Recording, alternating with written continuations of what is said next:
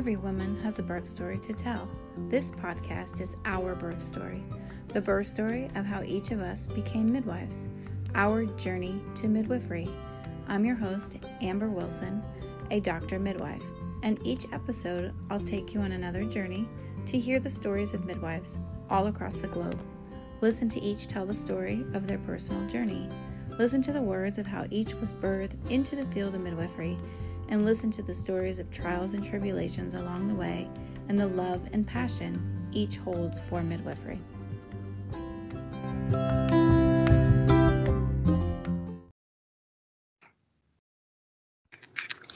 Okay, hello everybody. Today I am interviewing Marin. I'm super excited to hear her story and to share it with you. And she is living in Arizona. So say hi, Marin. Introduce yourself. Hey, Amber. I'm so excited to be here. So excited that you are providing a platform for all kinds of midwives to tell their stories. I think it's so important for not only students, but also for each other, that we hear where each other's are coming from. So my name is Marin Green, and I live in Sedona, Arizona. I am an independent midwife here in my community, and also run a worldwide birth network / community and a midwifery school called IndieBirth, an IndieBirth midwifery school. So lots to talk about, my own personal journey I'm happy to share, and kind of how that intersects and intertwines with the work that we're doing online with women.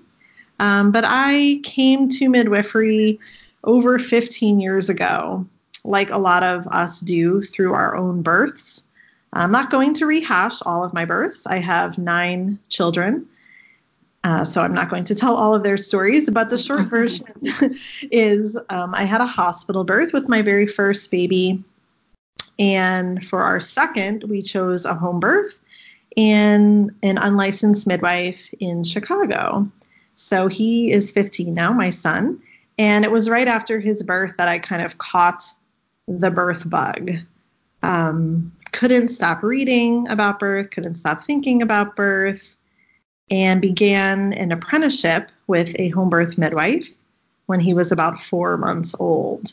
So that's how I got into birth, and I would say that the births of the rest of my children, as I'll probably share, have really shaped my own journey as a midwife, from what kind of, certification and license I was desiring to how my practice has shifted over the years. So I'm sure we'll get into that, but that's the short version. So way back when that baby was a baby, what was your initial why? What made you say, I want to do this? I felt so powerful after his birth. And my hospital birth wasn't horrible, actually, but I had some trauma for sure, mostly over my baby being taken from me. So when I realized that home birth was an option, and that honestly, that really wasn't until I was almost due to have my second baby, I switched care from first an OB, then nurse midwives at a hospital, and found my home birth midwife. I just fell in love with her and the unique way that she was able to work with us, especially at such a late date. And then after the birth, as I've shared, I just felt so powerful. Like I did this amazing thing again, and I did it at home in the water, and my baby never left my arms. And I really just wanted that for other women. I wanted that for everyone, to not experience trauma, to feel safe, to feel loved. And I was just totally entranced with learning more. So it was a combination of, wanting this for other people, and then just my own brain, my own spirit really wanted to dive in and learn more about everything birth related. It really is the birth bug. That's what everyone says. Yeah. It is. Yeah. So tell your story. How did you go into your training? What type of training did you do? How that was? How you balanced being a mom and going through it all? Oh man, I know. There's so much. There is. I would agree that not only is it a bug, but for me, it's really been a calling. I never considered being a nurse, for example. I really didn't consider a more medical path or a more structured path. Like I said, I dove into an apprenticeship with a home birth midwife when my son was 4 months. And I didn't even plan on that. I had been taking a course called Intro to Midwifery. I don't think that's even like around anymore, but it was through a distance learning program. And so as part of the course, I was to interview a midwife other than my own. So that's how I kind of hooked up with this other midwife. And while I was interviewing her, she said to me, "So are you interested in apprenticing?" And I was really caught off guard. I mean, here I am with my tiny baby. I really was scared to jump in. I had been a musician previously, so I went to college for music. I was still actively doing that kind of alongside learning about birth. And I was really scared to jump in. So I feel like that's important, for students listening, especially. It's clear to me now that that's what I was supposed to do. And I think I am doing the work I'm supposed to do. But there really was a period where I was like, I don't know about this. Like, this is a crazy life. And, I saw with my midwife, her life was pretty chaotic. And I don't think it has to be that way, now that I'm kind of living it. That was largely just her. But, the hectic life of being on call and being at 2 births in a day or whatever it is. So there definitely was a huge piece of me that was hesitant. And when this woman asked if I was interested in an apprenticeship, I remember just being like, oh, wow. And I think I don't even remember what I said other than I don't know anything. Like, I'm completely green. I've never even taken a blood pressure. I know nothing. And she was so loving and kind and just said, well, that's how most of us start out in apprenticeships. You're not expected to, and that's what you learn.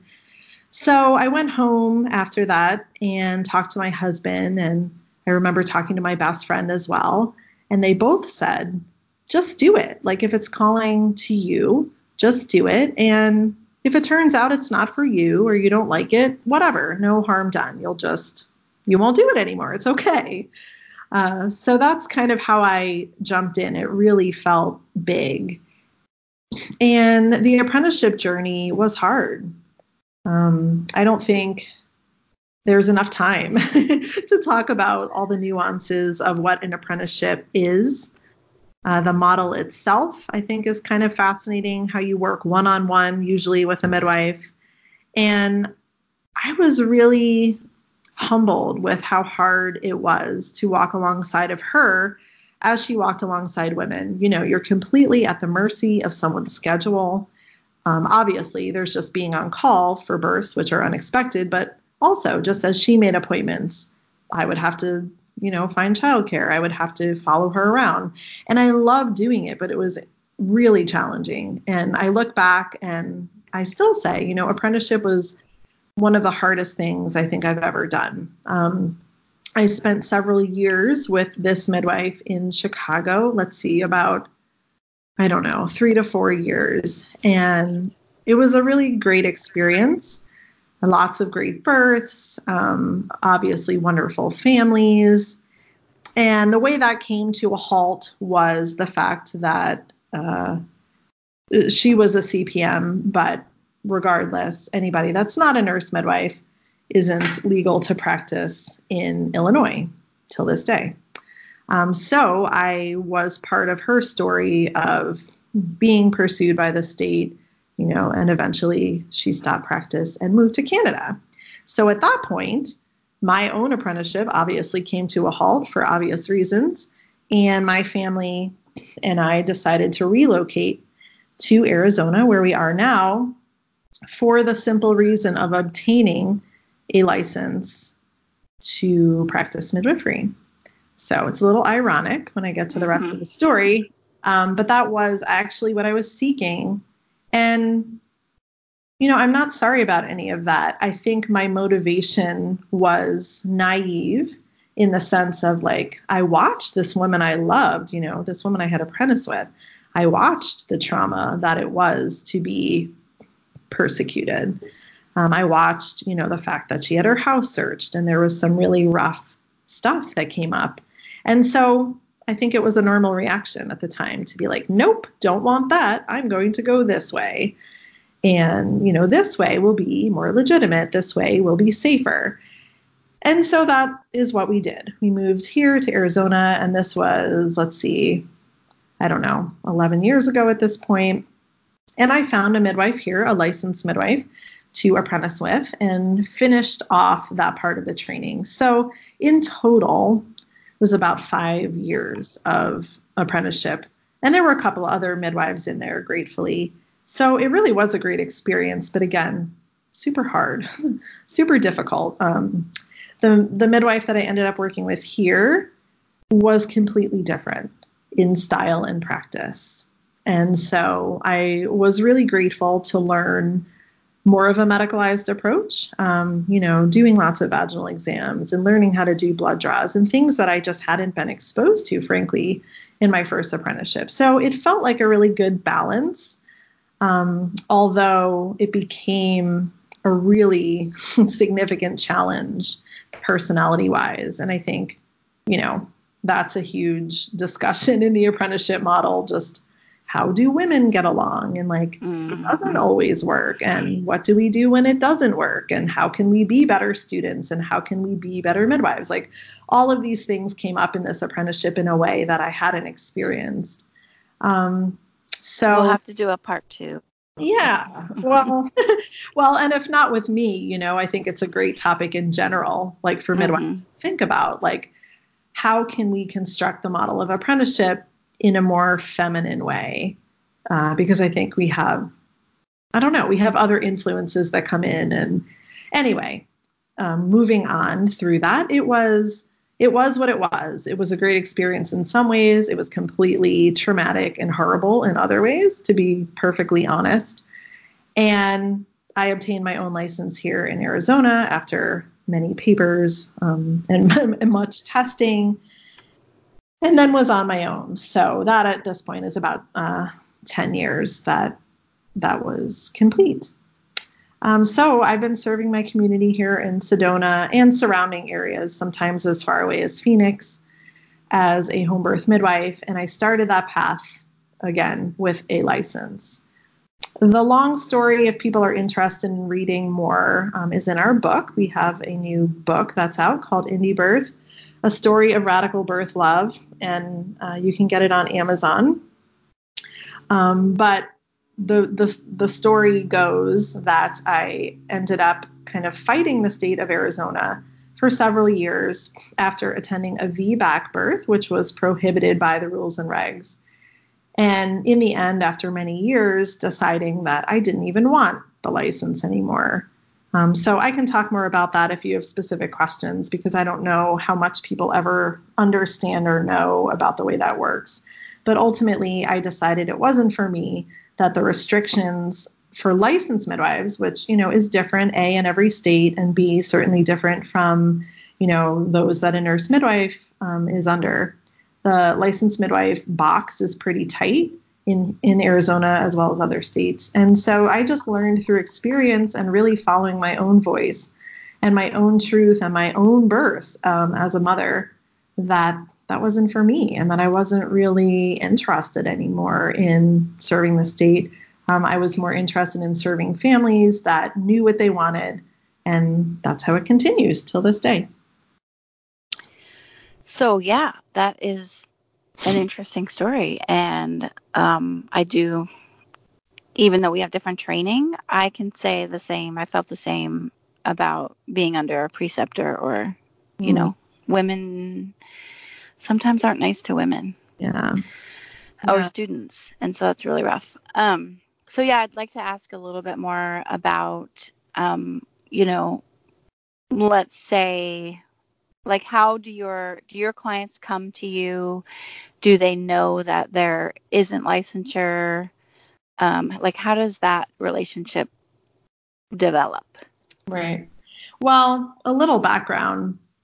I feel like, 10 years ago when I was licensed, I was the only licensed midwife here in this area. It's a pretty small town. And my experience was I ended up serving a lot of families that weren't quite right in a sense, like for me, like it was a little bit more mainstream. They weren't people that I would work with now. And so, I mean, my practice is just so entirely different. I feel like the people that I work with now are actually searching for someone that doesn't work in that box.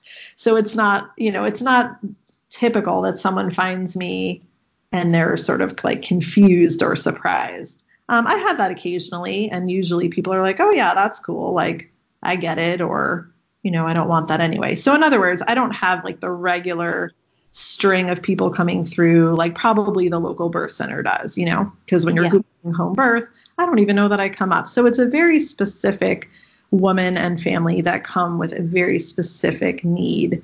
And so they're thrilled with the way things work generally, has my experience. Mm-hmm. So obviously a specific client is seeking what you offer.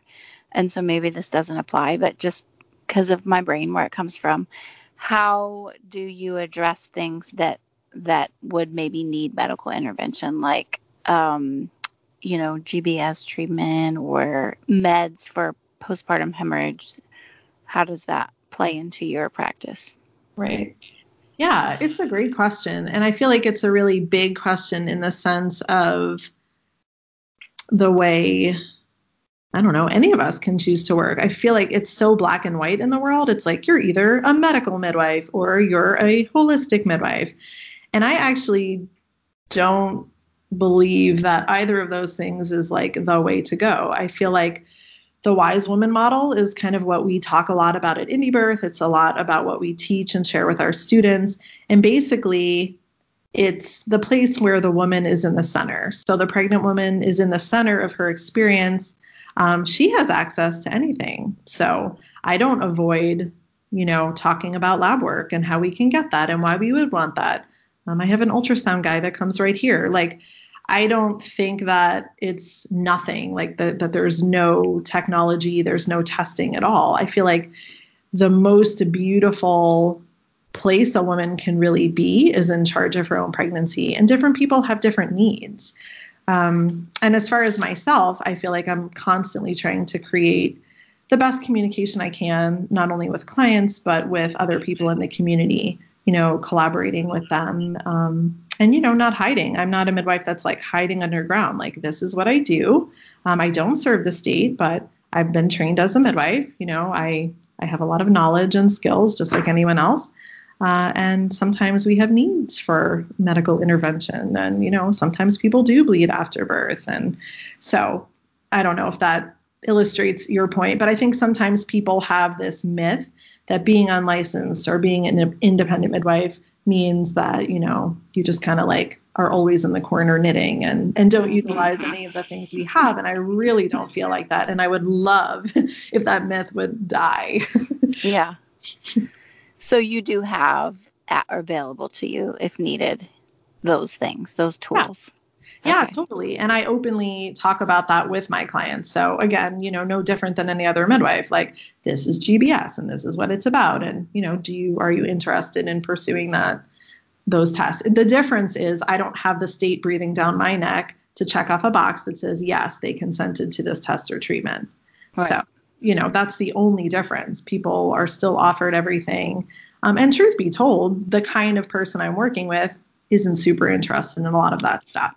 Right. Yeah. But if they are, then they should have access. I'm not in judgment mode of like, oh, you want an ultrasound? That's not holistic. No, not at all. I'm there to serve a woman, and I totally trust them with their choices.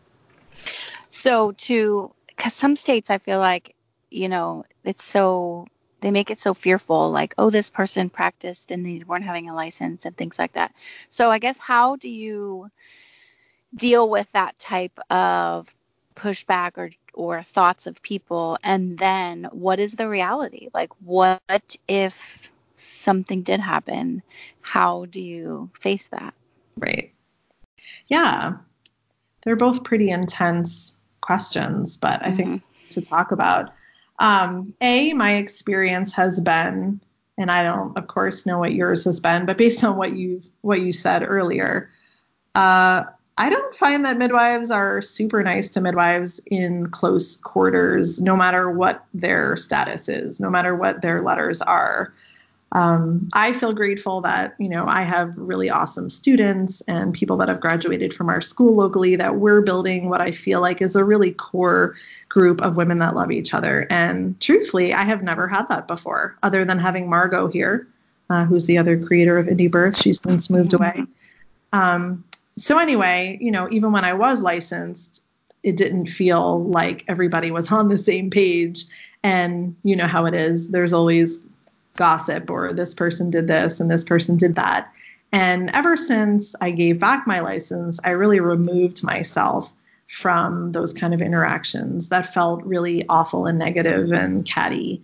Because, why even participate in that? So I stay in my bubble. Like I said, I have really close people, and there have been some really positive things happening here lately, actively building better relationships with a couple of the licensed midwives here, which has never happened. But it's a new group, and they're more willing to do that. So that feels really good. But as far as what people say, yeah, I hear it every now and then, especially as far away as Phoenix. What it comes down to me when things like that get back is just there's an insecurity there. A lot of the midwives serving the state, they don't want to be doing that. And they know that it's limiting them, and they know they're having to lie to women or whatever it is in their situation. And they don't want to change that. Being a midwife is so much a part of their identity. And I get that. Like, I was there, and I mourned the fact that I might not ever do this again when I did give back my license. And I understand for some people, this is like a solid profession, and there's money, and there's all these things they can't lose. But that's what I hear. That's what I hear and I see and I feel when that kind of stuff gets back to me, because I'm confident in myself. I don't have any doubts about the path that I've chosen. I still hold the CPM certification. Not that I really need to care about that, but, I was trained as a midwife, and it was a very, very conscious and intentional decision. So people can say what they want, but the truth is, many of the licensed midwives end up being the ones to tell a woman in their care that they can't serve her anymore because she's 42 weeks or she has a breech baby. So, I don't really care what the midwives have to say. The women are coming because they're often in a position where a licensed midwife can't really walk with them anymore. And that's really sad that we're all kind of willing to watch that. But that's the long answer. Oh, it is sad. And I feel like I'm the same as you. Like, it's the woman's choice or person. Yeah. I don't care what their choice is. Okay. Hospital, home, in a forest. I don't care. I don't know how much truth is to it, but this person was unlicensed practicing midwifery, and they were sent to prison because whatever, some sort of negative outcome happened. And that would scare me. But how do you feel about stories like that? Or is it something that you even really have to worry about out there? Well, I think we all should not worry, but I think we all should be aware that this profession we've chosen is not loved or accepted by the powers that be. It's just not. Like, we may live in different times than the witch hunt, but, it's not really any different as far as acceptance by the patriarchy. So my question always is, why does anyone feel any sense of surety or certainty? I had more problems when I was licensed, knock on wood, than I've ever had since. And I know of a handful of licensed midwives that have been criminally prosecuted. So the idea that a license is going to save you or make you more safe is an illusion. And, I know that's a really confronting thing to say. And people have different reasons for choosing different things. So I'm not saying that everybody should do this the way I've done it. But for people that don't really know how licensing works, for example, There's some really great resources out there that aren't even about midwifery that explain what the purpose is and who it is to serve and all of these things. So, the more I've learned, the more I've known that it's the right thing for me and that there are no guarantees. There is no guarantee no matter what path I would choose. And I guess it's like birth. We never know exactly how things are going to work out, and it's just, I think, trusting in your own path and really being clear in listening to your own voice. I mean, that's the best I can do, because otherwise, you could just curl up in fear like a lot of people do and say, I can't, like, what if this happens? And what if that happens? And I have kids and this and that. And to that, I just say, well, I mean, I guess this isn't for you, because those are realities for all of us, whether we like it or not. And, I don't really sort of project those kind of things into the universe anyway. I'm serving these women from the absolute clearest and best place that I can be in, and being as transparent with them as possible. And, this is my life's work, so I just don't know another way to do it. I think that's an excellent answer and very powerful. Well, thanks. I mean, it certainly comes up a lot, so I feel like I have decent practice talking about it because, it is a thing. And I think the media and the world at large and social media, I hate to sound like such a conspiracy theorist, but, there's lots of attention on the unlicensed midwife when those things happen. People love those stories. So, and I mean, there's a CNM here locally who had a horrible thing happen and had her license taken, and no one heard about it in my community. Like, no one here knows about it. And it's not my job to do that. I don't actually even know the story, but my point is, everybody loves a good like, a witch hunt. Yeah, a good witch hunt. And my motto is, if you weren't there, you don't know. So it doesn't mean you have to support everybody. It doesn't have to mean that that's the path for you, or you can have your thoughts. Oh, I wouldn't do that. Oh, I would do that. But I think birthing women have the choice to choose whoever they want. And, this myth of, this unlicensed person out there that is a total hack and doesn't know what they're doing at all.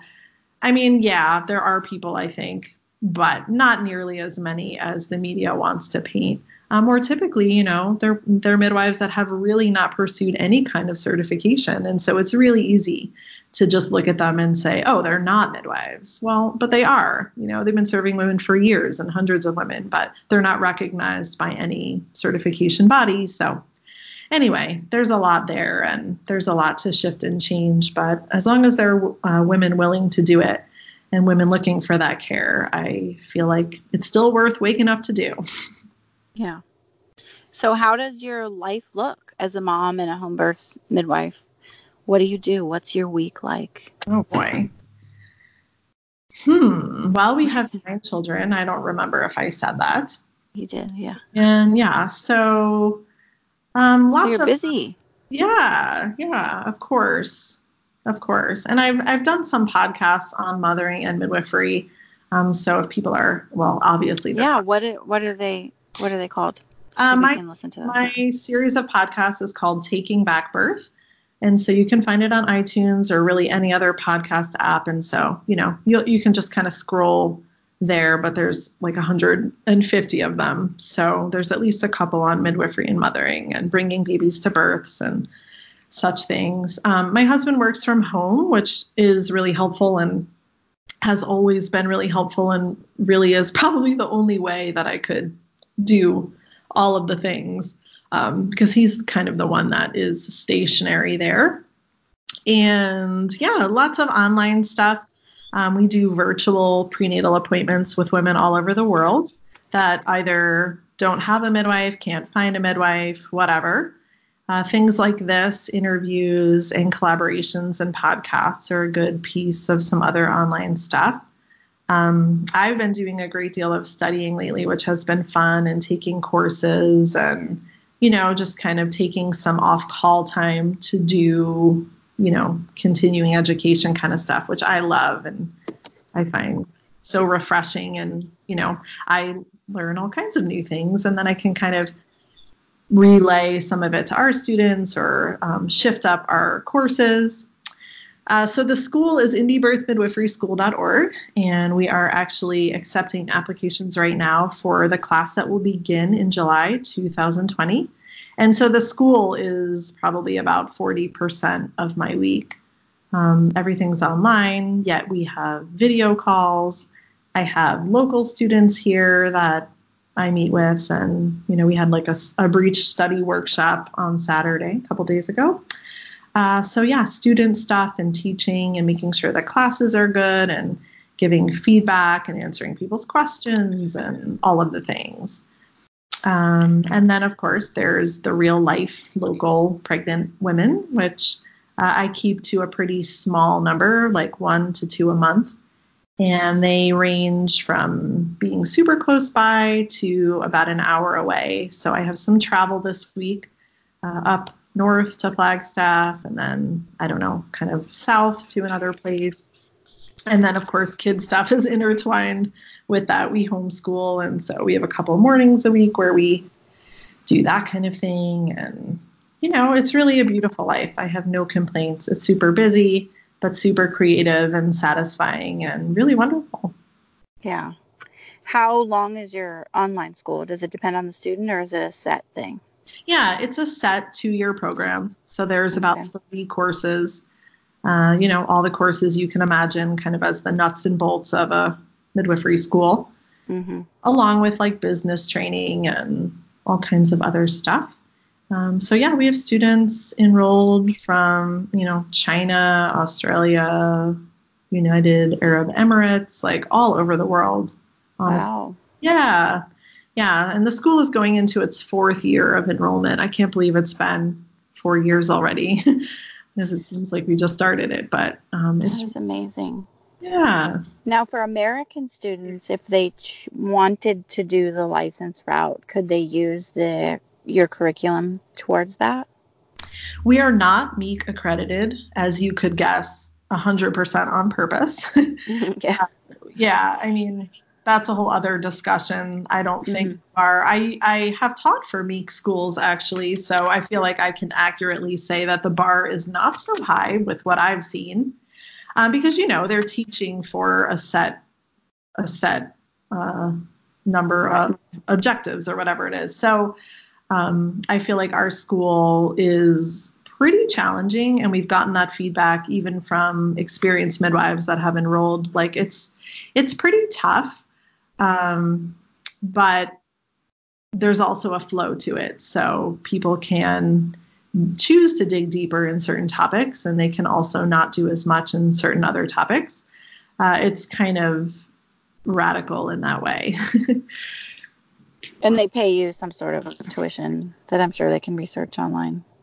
Yeah, all the information's on the website. And like I said, we're currently accepting applications for July. So all of the information is there. We have a really nice virtual tour set up, so you can read all about it behind the scenes, take a look at some of the teachers, get a look at some of the courses, the teaching platform, all of it. So yeah, we're pretty transparent with how it looks and how it's going for people. And like I said, we've had really great feedback, I think, as far as midwifery schools go. It's not something that everybody's going to make their way through.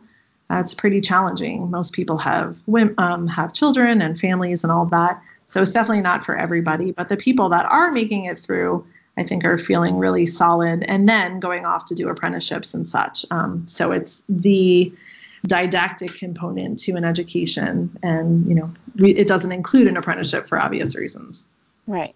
They have to find that on their own. To find that, exactly. Yeah. Wow, that is so exciting, and you're just doing such cool things. Oh, thank you.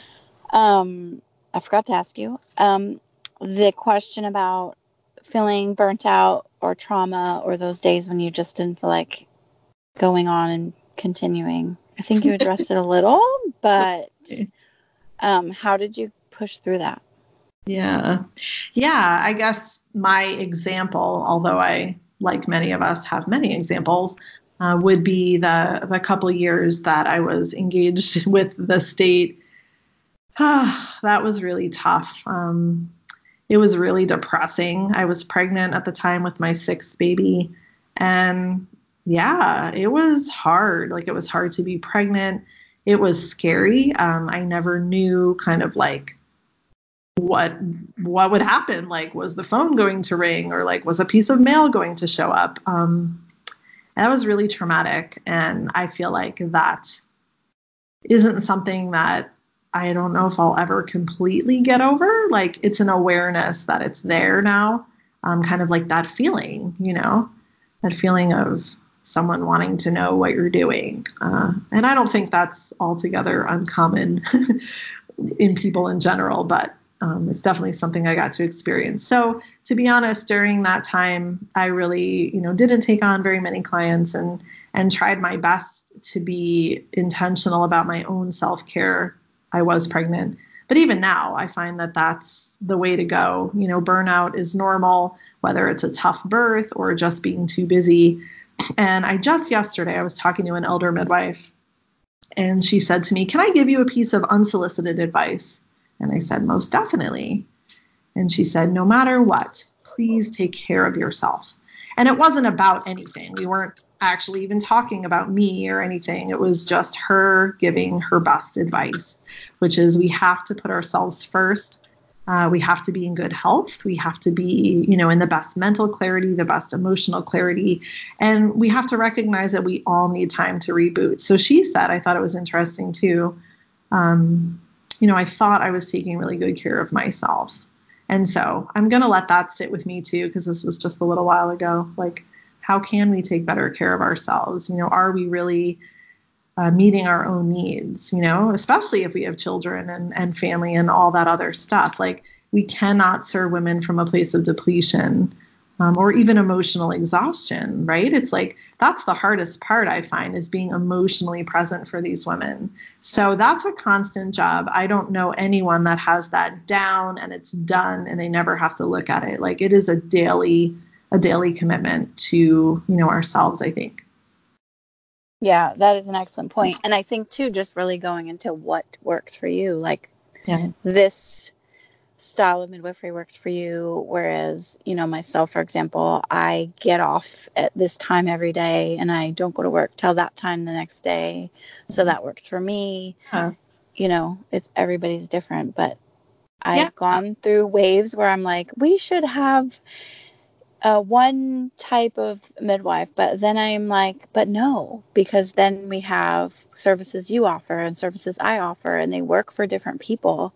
Yeah. And I think that that's a beautiful dance if we can treat each other kindly and respect each other's differences. I agree. And I'm feeling so much more that way than I used to, for all the obvious reasons. And I think just like maturing and growing, like I said, it's been more of a friendly relationship here with some midwives that run a birth center.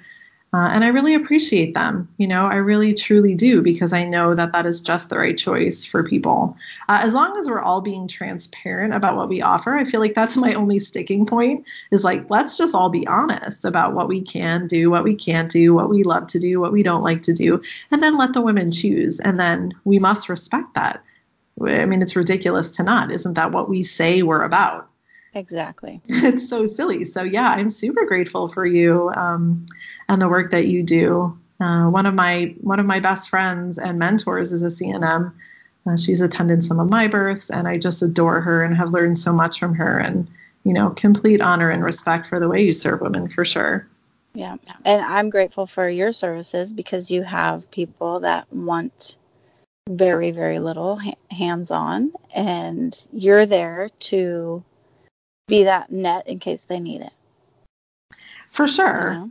Sometimes it's not even that. Sometimes it's that no one else can work with them. It's not, I won't go on and on, because actually the story is in our book, but there was a woman a couple of years ago who was just about due, and, for various diagnoses, wasn't able to work with anyone else. And the short version is, she didn't even plan on having a home birth. Like, that wasn't even in her line of options until that became her only option. Wow.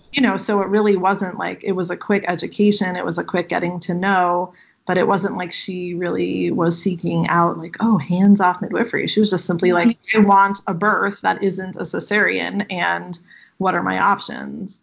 And she ended up having a beautiful birth in like a record amount of hours with, absolutely no complications. So I don't always get people that just want whatever I think this thing is. They're often people that like just don't have another option.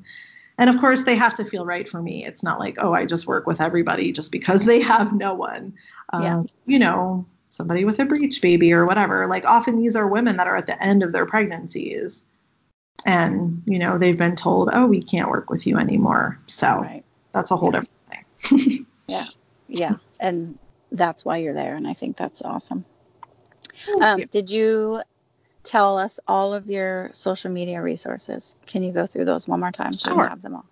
Sure. Find us on Instagram at IndieBirth. IndieBirth.org is the main site. You can get a podcast link there.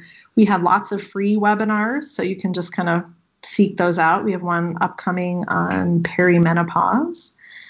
And then the IndieBirthMidwiferySchool.org is the school site, obviously. You can read more. You can sign up for the virtual tour. You can apply.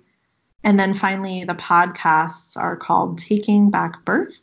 You can find them on iTunes or other podcast apps. I think that's everything. Well, thank you for you're like this expert in the field, and I'm honored that you took the time to interview with me. Oh, thank you. I'm so honored. And again, so happy that you're doing this and sharing people's stories. It's really powerful. So thanks. Thank you.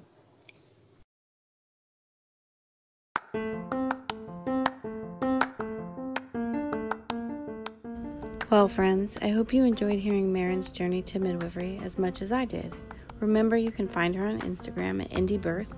She has tons of resources for you, and she even wrote a book that she gifted to me. I'm in the process of reading, so you'll hear more about that. Also, you can check out my website where you can find blog posts, you can sign up to be interviewed, and you can contact me via the contact form or email. If you get in touch with me, don't forget to ask about my happy coffee drink that helps give me the energy and mental clarity to be a mom, a midwife, and a podcast host. Until next time.